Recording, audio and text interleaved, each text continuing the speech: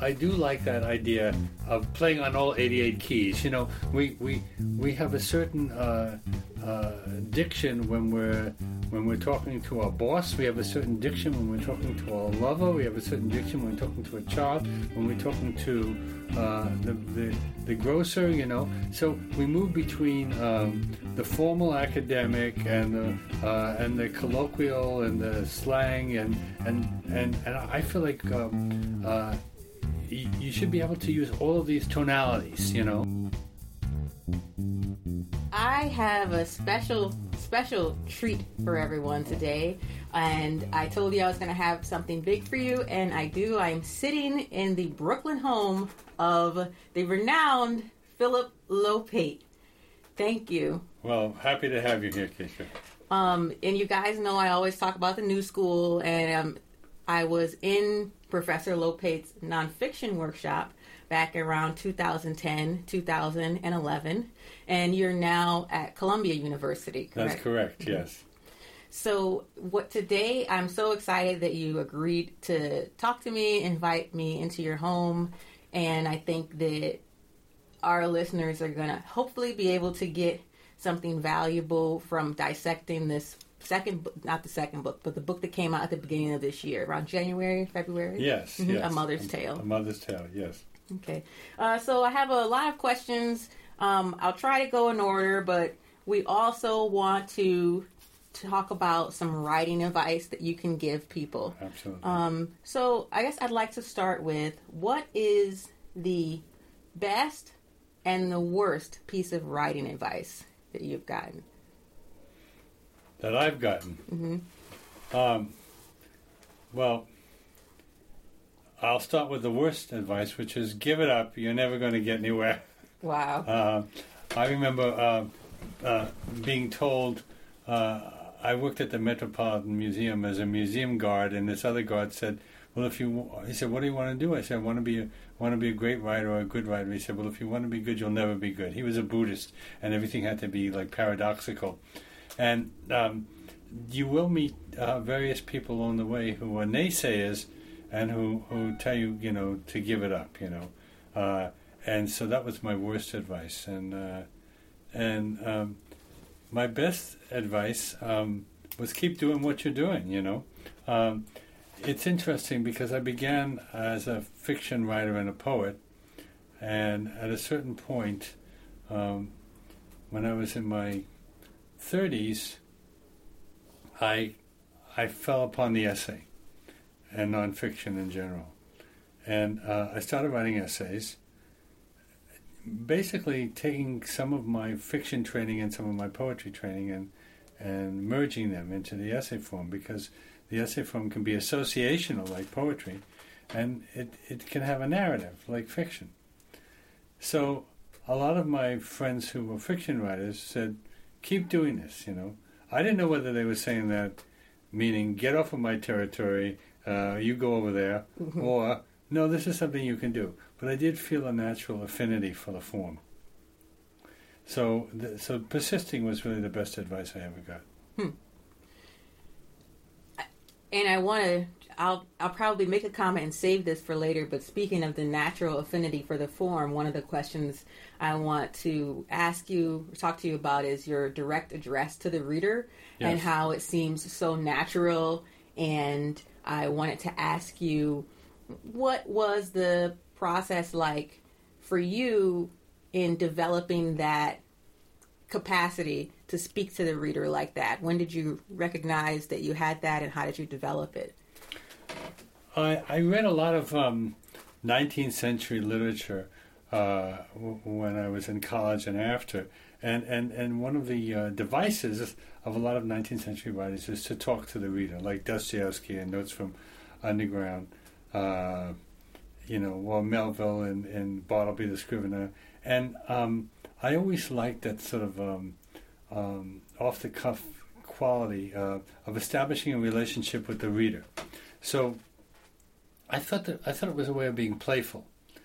And one of the things that I relied on again and again in my writing is to be mischievous or to be playful in some way. So the direct address to the reader partly because it was seen as something that was antiquated and you couldn't do it anymore, provoked me into thinking, well, I'd like to try it again, you know. And I did like all these 18th century writers like Fielding and 19th century writers who were doing it.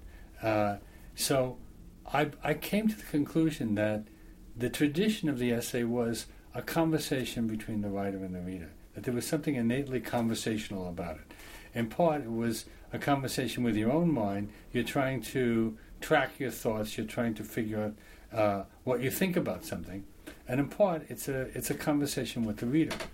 And I thought that there's a quality of a kind of stop-start quality where you are talking to the reader. You know, just as you're going along, you pull yourself up short, and you anticipate the reader's objections. Like, I know you're probably thinking that I'm an asshole now, or whatever. You know, so that sense of anticipating and then addressing and cutting the reader off at the pass is something that interested me, showing that you're aware of the dangers you're in the game you're playing. It's taking the reader into the process and making the reader complicit with you in a way. So, for instance, if you put a challenge to yourself on the page, like, I wonder what this all means, you know, or that may be very well and all good, but how does it connect to my original thesis? You're really challenging yourself to fail in front of the reader's eyes, and so it becomes a kind of suspense. How is this guy going to pull this off?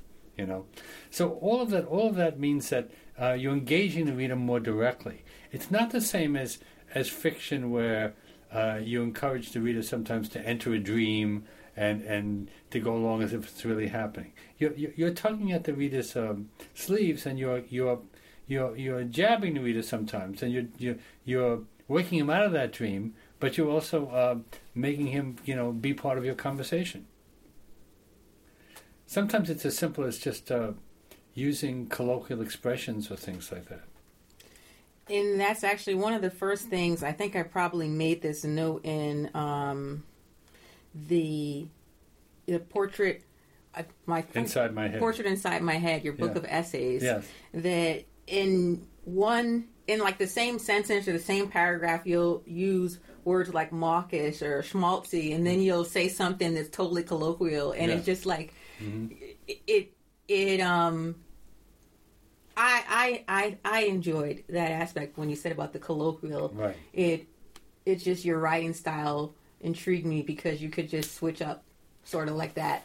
I'm glad you picked up on that, because I do like that idea of playing on all 88 keys. You know, we have a certain diction when we're talking to our boss. We have a certain diction when we're talking to our lover. We have a certain diction when we're talking to a child. When we're talking to the grocer, you know. So we move between the formal academic and the colloquial and the slang and I feel like you should be able to use all of these tonalities, you know, not just speak in one register.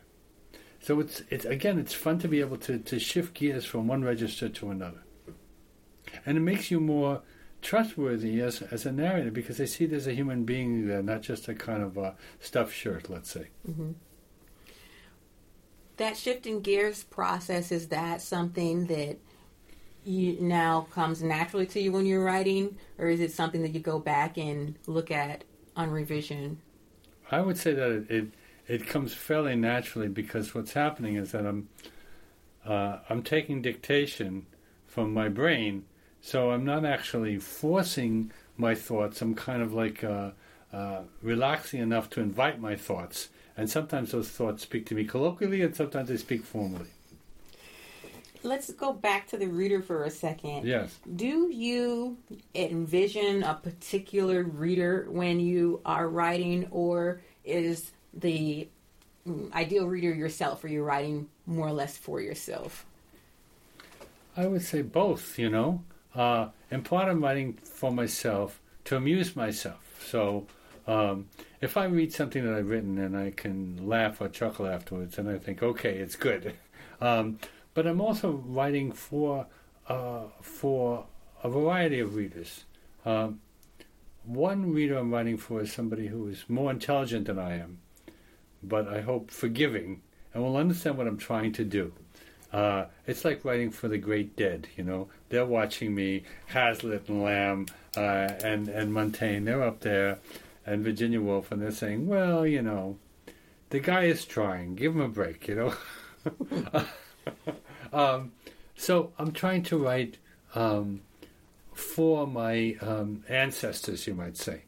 And I do think that one of the aspects of essay writing that I've noticed is it kind of it's kind of imprinted with writing from the past, so that the way that you show, one of the ways that you show that you're a real essayist is that you exhibit traces of the tradition. You show that you read all the stuff, that you're not inventing the wheel. So even sometimes I like to have diction that's a little archaic or anachronistic, as well as contemporary. So that reader is, let's say, a reader from the past, okay?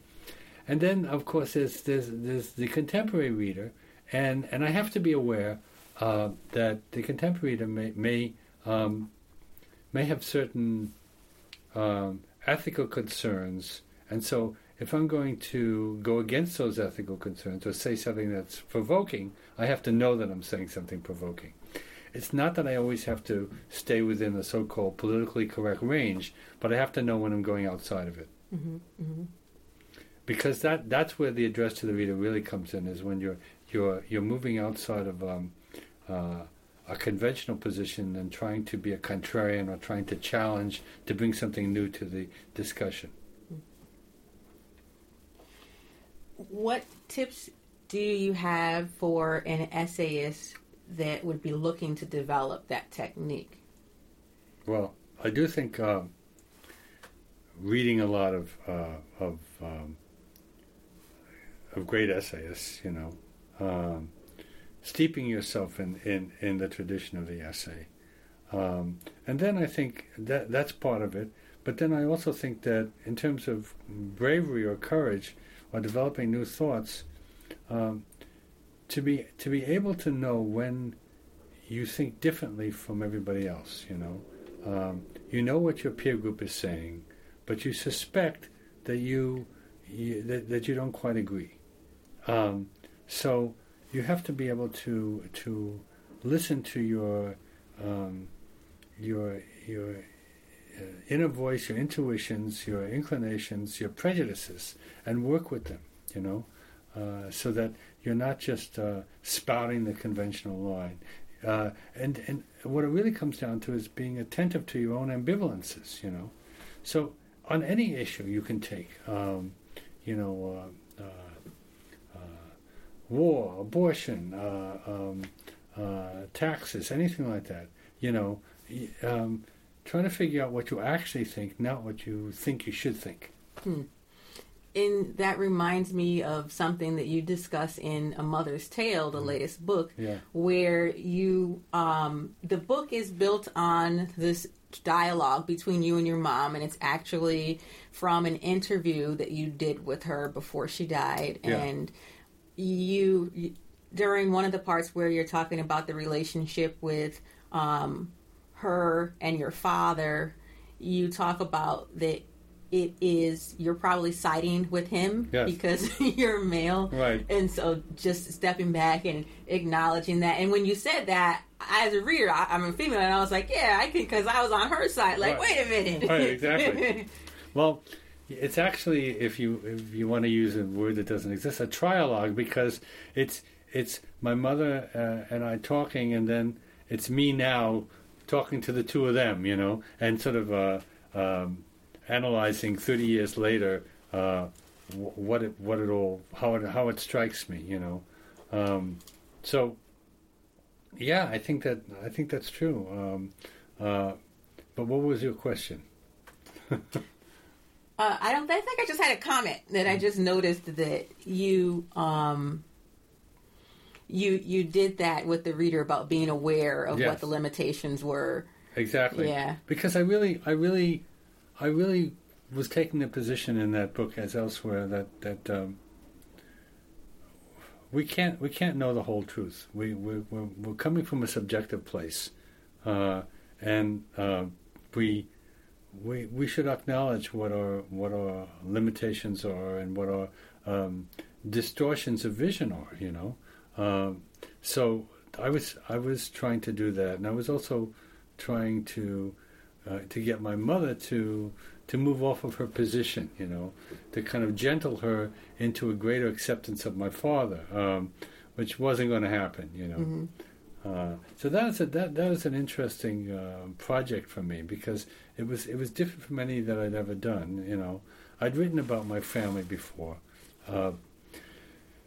and in a way, whenever you write about people close to you, you always are in danger of, let's say, exploiting them or making it into your story, distorting them, and you know, there's that whole ethics of writing about other people, and so I thought, when I started to listen to the tapes again 30 years later, I thought, first of all, hey, this is good material, and I had to trust my instincts as somebody who'd been writing for a long time, to go with this material.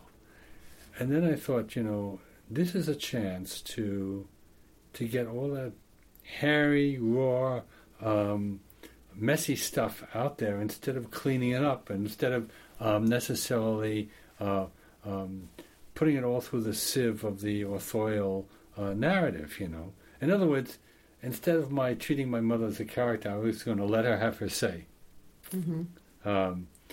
And I think, you know, I'm always trying to get at greater reality on the page. And of course, when you write essays, an essay is kind of like an aria or a song. You're making it into your song.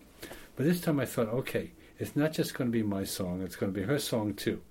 You know, I'm going to let her say it the way she sees it. You know, and then I think that readers will go back and forth between sympathizing with her, sympathizing with me, sympathizing with my father, you know, and that's what to me makes it alive.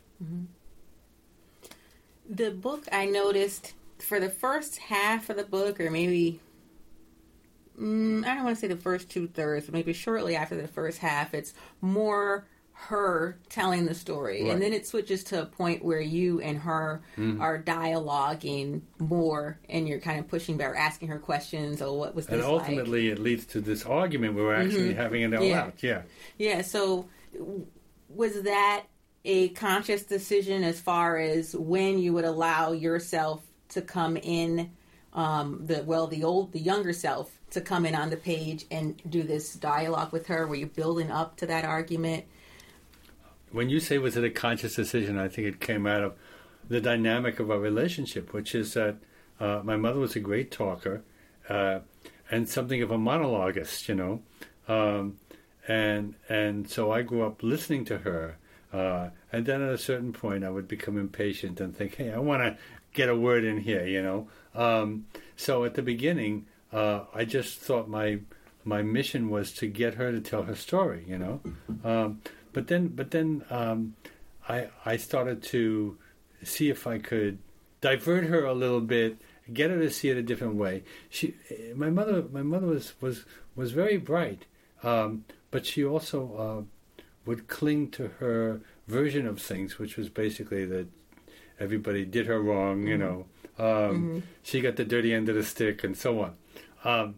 So at a certain point, I started talking back, and then ultimately it led to what I regard as this argument, in which I tried to get her to say what it was that she didn't trust me. You know, why was she so wary of me?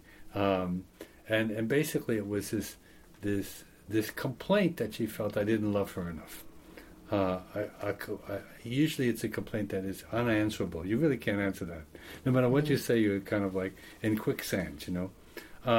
But I thought, okay, let's give her a chance to vent her complaint against me. And then I would also retaliate, I would say what it was that I felt was unfair, and essentially she accused me of being clinical, detached, and of using her as material. But the whole clinical detached thing was a defense that I had developed in childhood against this tsunami of verbiage that was coming from her, and coming from some of the other members of my family. So I developed, as often the writer is in the family, the writer may be the watchful one, the one who doesn't talk that much, the one who's not quite as extroverted as siblings, and so on, So in a way, I developed this kind of stepping back personality, which I think is also important in teaching. You can't just be a monologuist. You have to be able to listen to your students. Mm-hmm.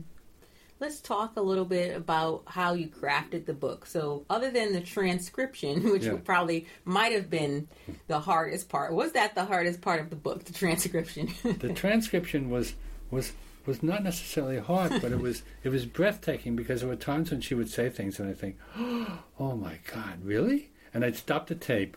I had one of these cassette tape recorders, and I could push the knob, and then I'd stop, and I'd sit there just sort of like taking it all in, and then I'd start again. And of course, it was eerie to hear the voice of this woman who was dead, filling the room completely, articulately. So it was very satisfying to get my mother back in that sense, but it was also at times it made me cringe.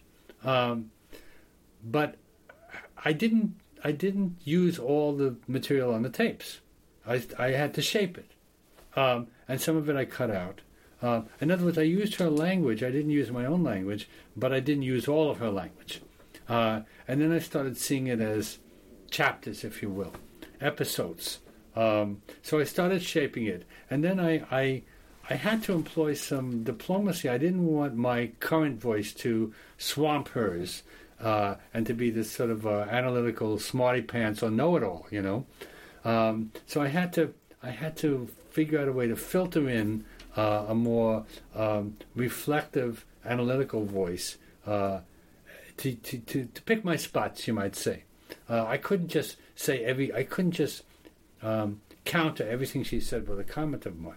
And believe me, I fantasized at one point, having footnotes or having it in 2 columns and all these kind of orthographical, typographical ways of doing it. But in the end, I just did it the way I did it, which was as a continuous narrative interrupted by passages where I would comment.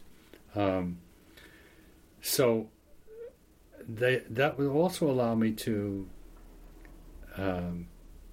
be amused, to kind of be wry and to in a way make fun of some of it, like when she thinks that that the family could have picked up and gone to Israel, and maybe my father would have been a general, and I thought, no way is my father going to be a general in the Israeli army, So that was a chance for me to have a laugh in a way, And since she was so filled with her own rage and conviction, if you will, I wanted to lighten it up sometimes, with the analytical voice.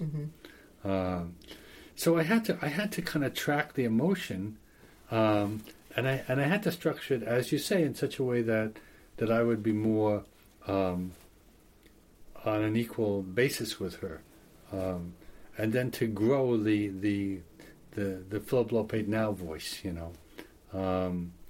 I think that part of what was fascinating to me was that it felt like real life, and that it wasn't going to have this falling into each other's arms moment where, in families usually you don't have that moment, or you have it and then you go on and it all goes back. I remember when I sort of had a moment with my father, and it seemed like, we resolved everything and it was all very loving. And then he went on and lived for several years and became just as annoying as he'd ever been.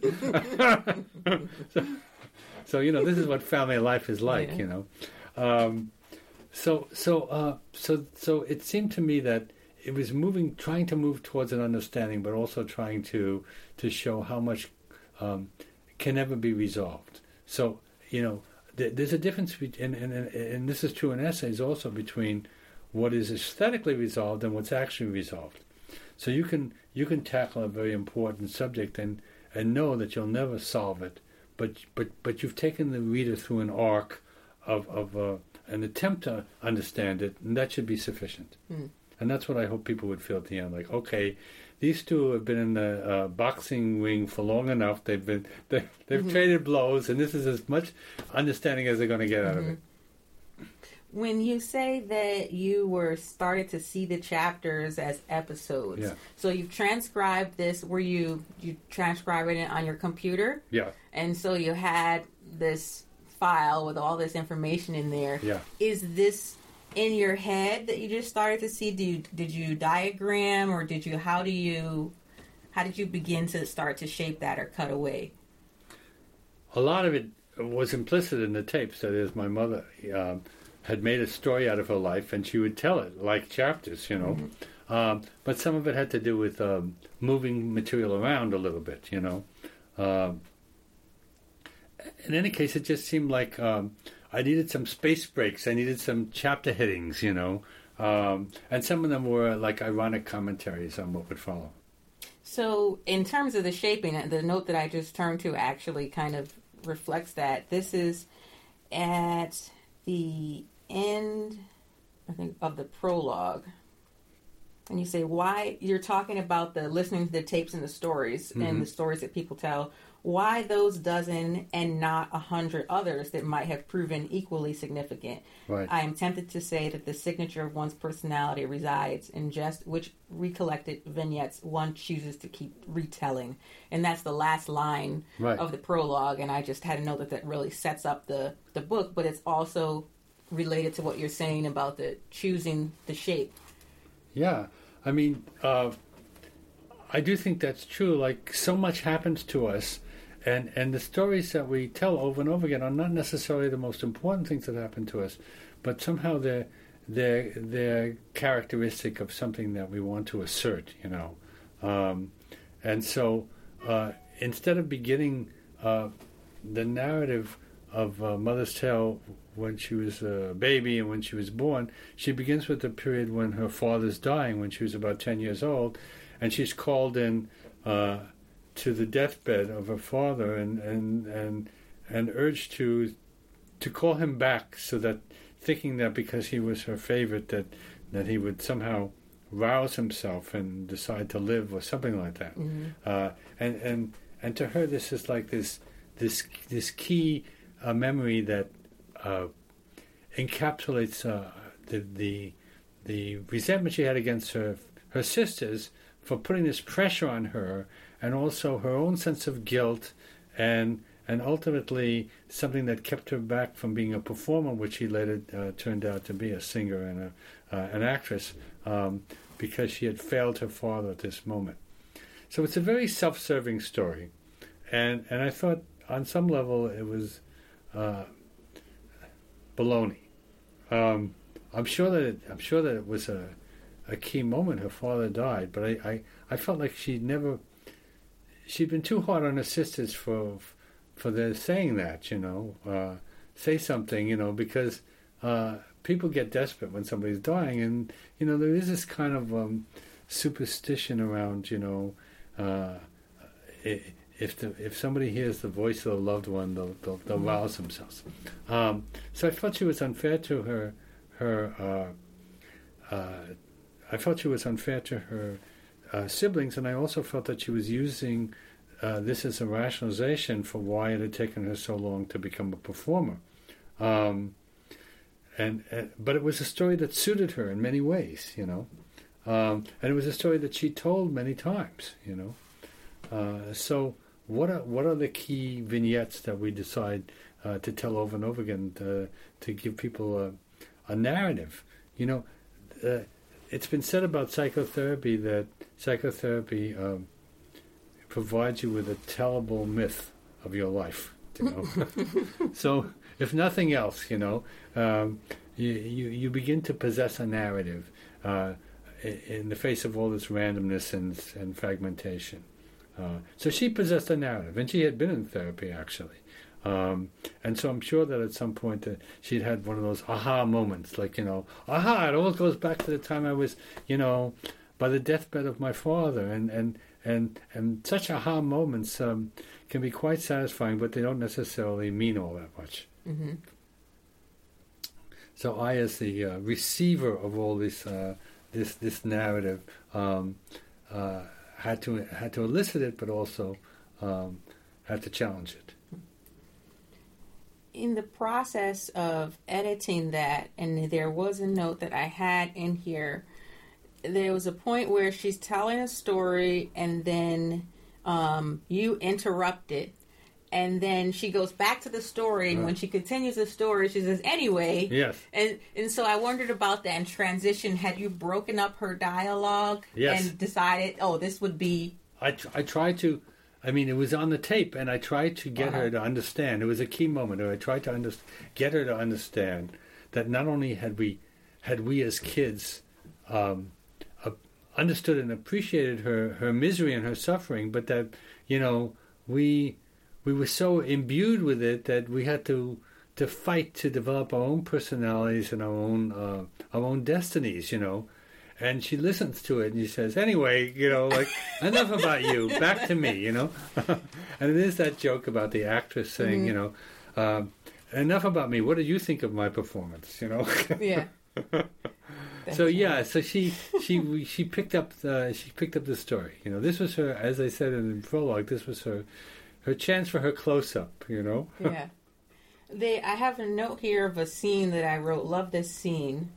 And I'll read a little bit of it. When she found out at last about the pregnancy rumors her family had spread, she was so deeply ashamed and hurt that she tried to kill herself, went ahead and took an overdose of sleeping pills. Right.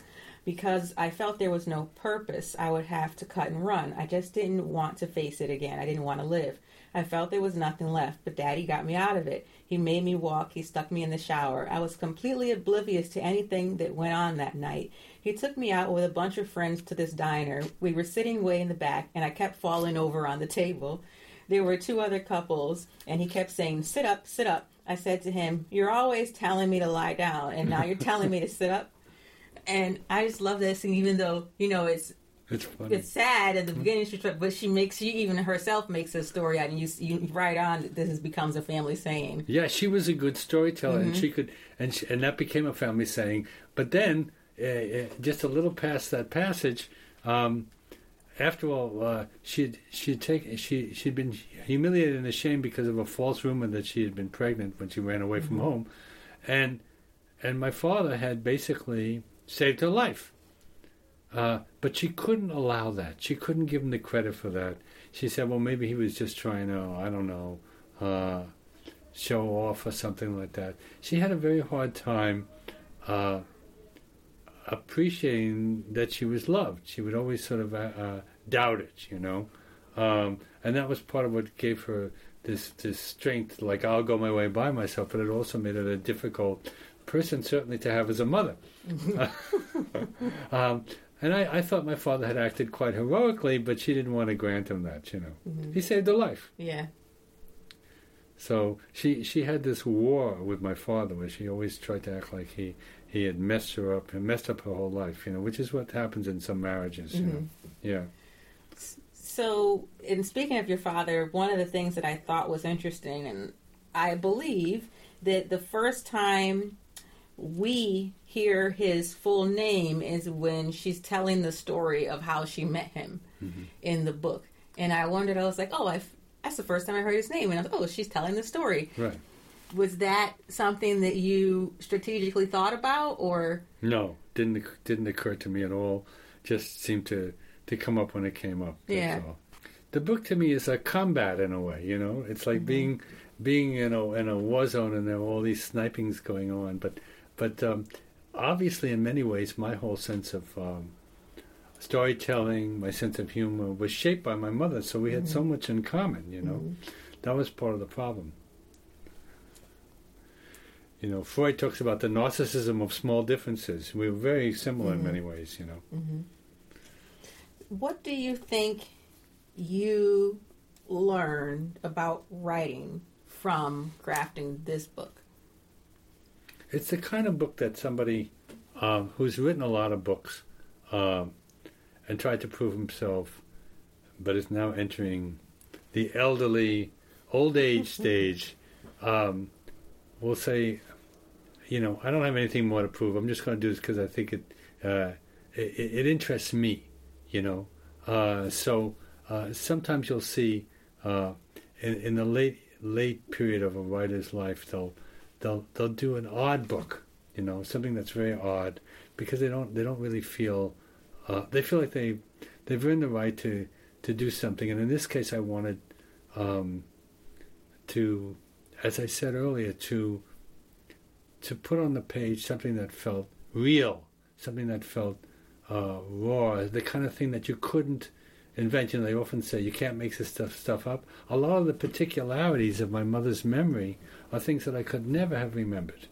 Her working in the candy store, her working in a factory. And so one of the things I learned was also I got closer to the history, because in some ways it really is like watching a woman go through all those, through the 20th century.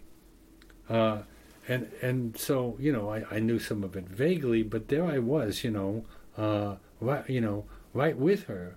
And that was very exciting to me. I will just say that the older I get, the more I get interested in history, and history starts to become more alive to me. So stuff that she was reporting on, what was it like to go through World War II? What was it like for people who returned from concentration camps to be in the neighborhood? She was running a candy store then, and she says that these people who had been in concentration camps or DP camps would be returning, and she didn't necessarily feel compassion for them, because they were often very annoying, because suffering doesn't always make you a nicer person. Yeah, she talks about how the people in the neighborhood were annoyed, as you said. Yeah.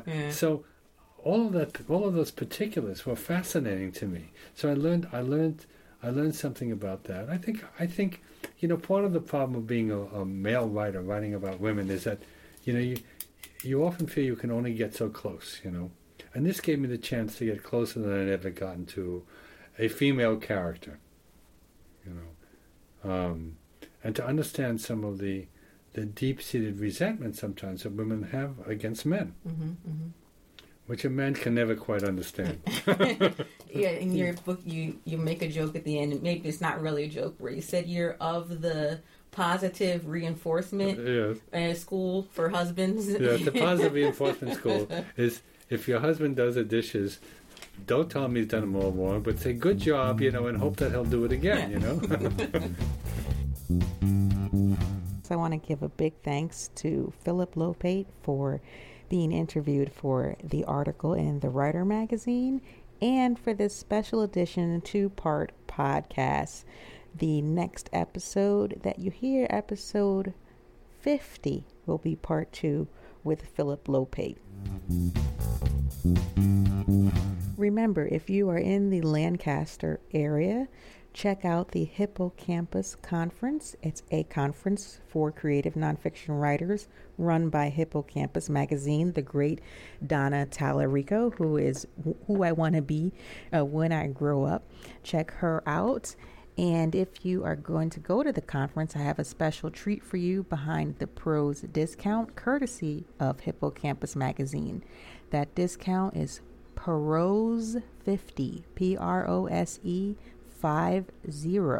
That code will get you $50 off the registration, and you should hurry, because at this moment, which is around noon on August 20th, there are only 17 seats left for full registration. So log on to the website hippocampusmagazine.com, hippocampusmagazine.com. And if you want to go directly to the conference page, hippocampusmagazine.com/conference. And there you will find a link to registration and all the great speakers that will be there. Behind the Pros will be there on Saturday, August 25th. I will be interviewing Crystal Sital. I hope I'm saying her last name right. She is the author of a memoir, Secrets We Kept, 3 Women of Trinidad. It is a literary memoir, and when I say literary, I mean literary. Crystal's use of language is amazing, and I am excited to talk to her. I hope maybe you'll be able to be there in person if you're going to join me at Hippocampus with your $50 off discount. Lastly, I want to encourage you, if you have enjoyed this episode, if you are enjoying any of the episodes of Behind the Pros, please visit behindthepros.com and look for our link to GoFundMe. And I've started a GoFundMe campaign to raise $8,000. That is enough money to cover a year of operating expenses, including upgraded ones like paying someone to do the transcriptions and maybe produce the audio once in a while. So if you have ever enjoyed Behind the Pros, I thank you for listening and would greatly appreciate it if you donate anything to our cause. It will immediately be put to use, starting with covering annual fees for web services and the like. There's a benefit to you as well.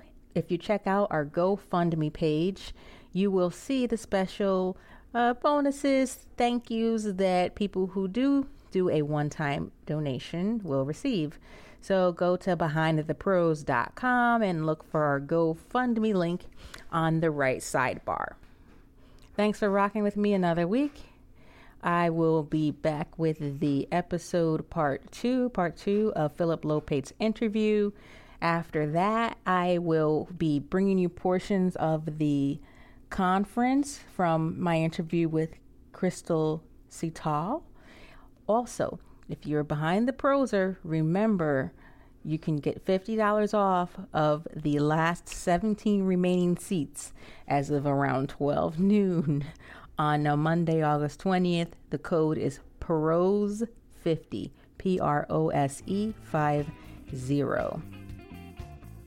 Behind the Pros music is by UK artist Redvers West Boyle. You can find him on SoundCloud. The show is hosted, produced by me, Keisha Whitaker, from a table outside of Philadelphia, but inside an apartment outside of Philadelphia. Until next time, listen, learn, and write.